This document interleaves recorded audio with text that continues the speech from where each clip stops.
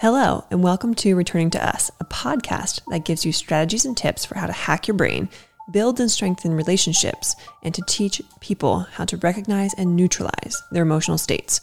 I'll discuss emotional intelligence and regulation, how food and exercise impact the body and brain, and share lessons from my own lived experiences.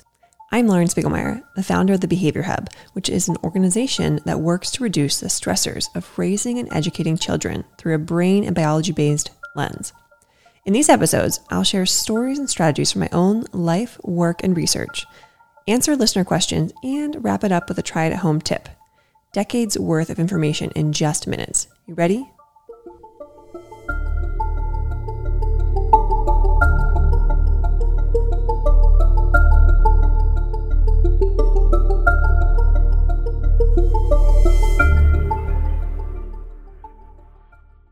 For those of you who listened to our last episode, I announced that we are going to be doing a series here on design. So classroom design, room design, home design, workspace design with the brain in mind. And we're going to go into a couple different elements of design and how that really impacts the brain and the stress response, which in turn impacts how we can focus or attend or listen or be productive. And it impacts behavior too. So last episode was on sound. Today's episode is on color. So let's jump right in. What if I told you that color has its own magnetic frequency?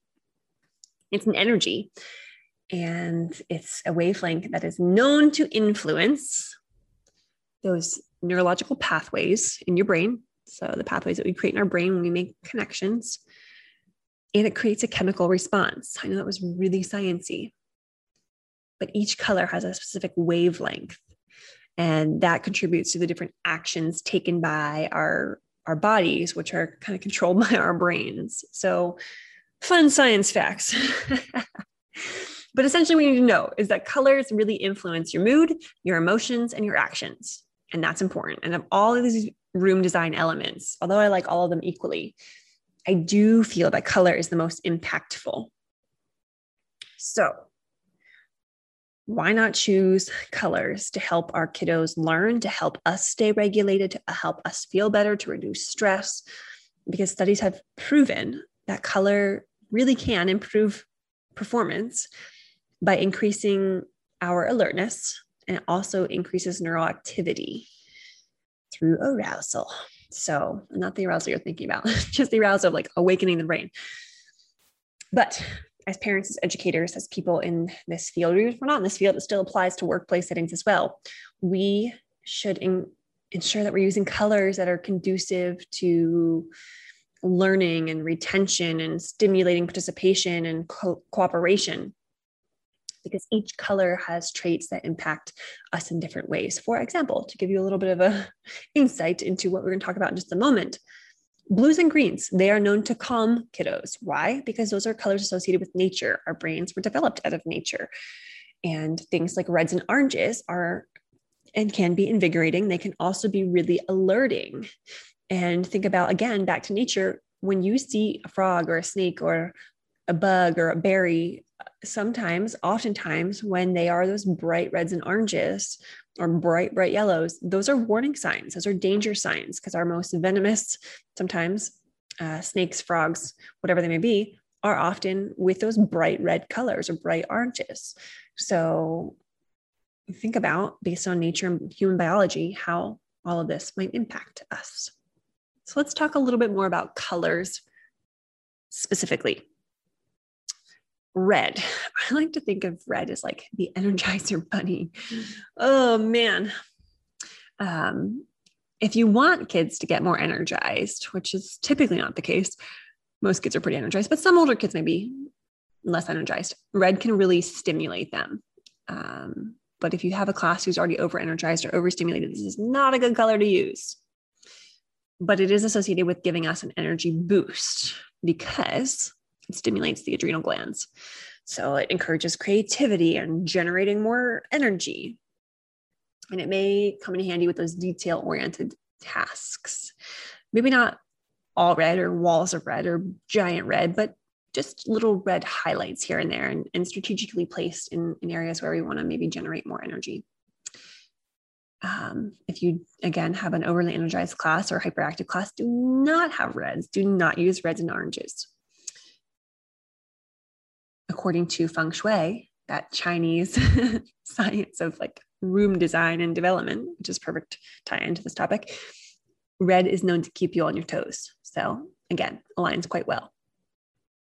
Keeps you alert. And depending on who you are, alertness may not be good. Alertness may make people anxious or nervous. So red can be too stimulating. We have to really watch kids and see how they respond. Okay, orange. Orange is more of like a mood lifter. It's known to improve that neural brain functioning. So think about it maybe as like a sunset on the horizon. And you can kind of feel the warmth from it. But, like red, like orange, there are shades of it. So really bold, bright orange is going to have similar effects to red. It's going to be stimulating, maybe too stimulating.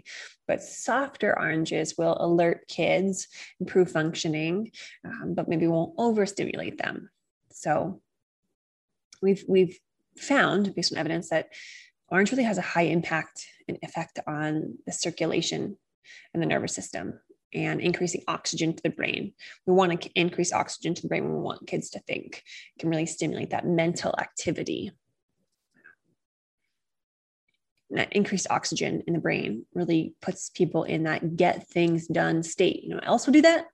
BDNF, brain-derived neurotrophic factor.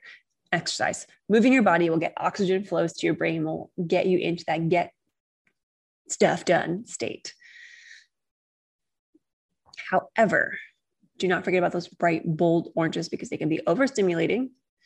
And you have little natural balls of energy. You don't want, if you have kids that are little balls of energy, you don't want to have too much bright orange.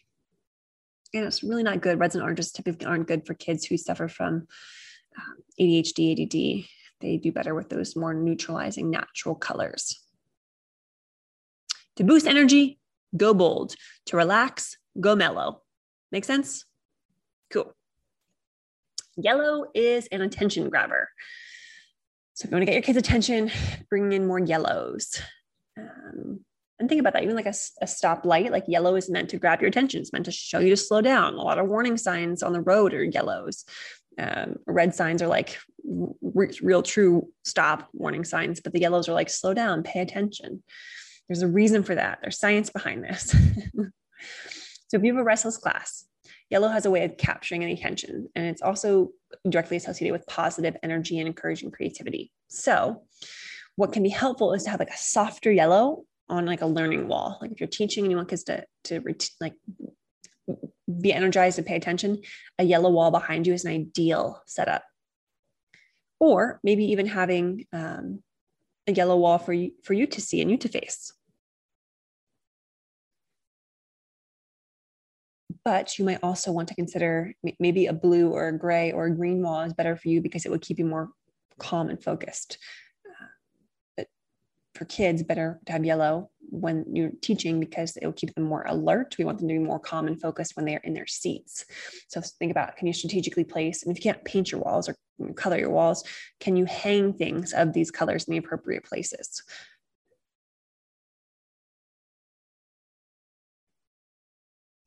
Even adding splashes of yellows throughout the room can be good. Maybe like in chairs or something like tables, something like that, art, whatever it may be. Better than red for kids with ADHD. Green is the concentration catcher. Think about how it feels to walk through nature, a forest. It really helps to just completely wipe out that restlessness. It's a lower wavelength color, so it increases focus, it increases efficiency. It's really easy on the eye, and it's good for relaxation. So if you want to improve your concentration, go green. And green really helps to restore energy. It's, for those kids who struggle to concentrate, green is great green. So using large blocks of green in the classroom, study rooms, for yourself even, can really, really be awesome. Even if that's brought in through seating, or art again, but more green. We need more greens in classrooms, and even better if it's in plant form, because then it purifies the air and it's aesthetically pleasing. Blue is the productivity driver. So blue has been used in learning spaces for a long time. I think it's most people's default, and it is directly associated with improving reading. But it also helps kids to feel relaxed and calm, which we want when they are settling into their chairs and doing their independent work.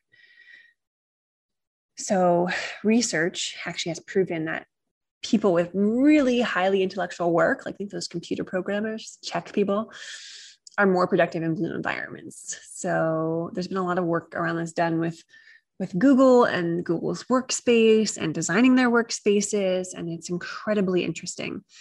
It also soothes while we tackle those cognitively taxing projects or lessons.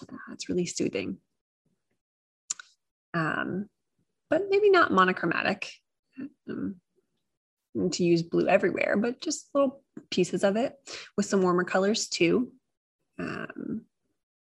Because note that too much of anything is not good balance. We want to balance a little bit there. So think about the colors in your space, whether it be workspace or classroom. Where do you do certain tasks, and what are you facing? What's the color in front of you or around you? And how can we change and manipulate that to help students learn better? So I hope these ideas have helped you to kind of rethink your colors in your classroom or your workspace. And remember that color is a wavelength, and it's a significant part of our lives, and it really impacts our emotional state and well-being. So incorporate more blues and grays and greens, more earth tones for more calming, and a little kick of orange or yellow, possibly red, but try and stay away from red. I think more so. I use more yellows and oranges to encourage that energized state. And remember, if you can't paint, things like posters or tapestries, which are much cheaper, can be hung. The point is just to think about keeping color in mind. And when you do, really monitor how students seem to be responding to it, and change as needed and as necessary. And that takes us to today's listener question, which is how to support parents in understanding when their child has become or has become challenging or has challenging behaviors, and that it isn't really the parent or the parent, that's causing the problem, but we just want them to understand from the child's perspective. So basically what I do here is I build a relationship with the family. I want to have a positive, strong relationship with the family, because if they trust me, they're more willing to hear things from me, especially tough things. So I then invite them to a conversation. And when you say things like, can we talk? Our mind automatically goes to a negative place. So trying to be careful with how we word that invite of like, hey, I have something to share with you. Do you have a moment, or can we schedule a time? And starting with positives. Start with the positives, get their energy up, the good chemicals released into their body, and then share what's going on. But the biggest thing here is, this drives me bonkers. If you bring a problem to the table, I encourage you to sit in and think about the problem and come up with at least one solution, because the thing I see all the time is people going to parents to share a problem they are experiencing, but they haven't actually thought about the problem and come up with a solution. They expect the parents to come up with a solution, but the parent isn't in that setting, and they may not even be seeing that behavior. And maybe they are, but maybe they don't have or know of or pause to think of a solution either. So if you bring a problem to the table, to the conversation, make sure you also bring some type of solution that shows you put some thought into this. Because the parents, if they have a child who's more challenging, are probably already overwhelmed to begin with their own life and the child.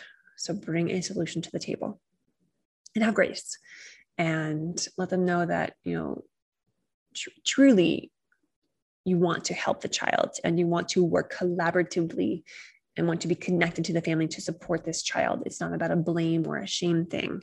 There's not one or the other. It is a team approach. If people feel comfortable and they feel safe, they will be involved and they will help. All right, to wrap up the show, we are going to talk about our try it at home tip, which is go outside immediately upon waking. This is so hard for me. I keep trying it and I keep failing at it, but I know how important it is. I can so easily get up and make coffee and go through a morning routine and then go right into work and be inside all day. Today, for example, I've been inside since I woke up this morning and it's beautiful outside. So I am trying to get better at this because I know how important it is. And I'm going to encourage you to give it a go. But when you get up in the morning, preferably going for a walk and nothing else, just stepping outside, breathing in that fresh natural air and feeling the sunlight of the day upon your face, it will immediately wake up your body. Because we are always in these artificial settings in rooms, in homes, and being outside, even for a short period of time, even for moments, is really grounding, really neutralizing. And it's a beautiful, calming way to start your morning. So if you live in a city and you want people to see how you look, just put a hat on or something, or sunglasses, whatever it is, but get outside by way first thing in the morning. Really hard to do because we get so distracted by tech, by phones, by social, by coffee. Take coffee outside, drink your coffee outside, get up early enough to go outside with your coffee and drink it outside. Go for a walk. All right, that is it for today's episode of Returning to Us podcast. Remember our try it at home tip, which is get outside upon waking, immediately upon waking. And if you would like me to answer one of your questions on a future show, email me at podcast@thebehaviorhub.com, or you can send me a text, 717-693-7744. And remember to lock in what you learned today right away, because it will help you to remember it and to use it and to retain it and to reuse it. An easy way to do this is to leave a comment below or a review and let me know what your biggest takeaway was, or what you tried, or what you're going to try. And don't forget to subscribe to future episodes to hear more ways to hack your brain. Until next episode, I am Lauren Spiegelmeier. Thank you for joining me.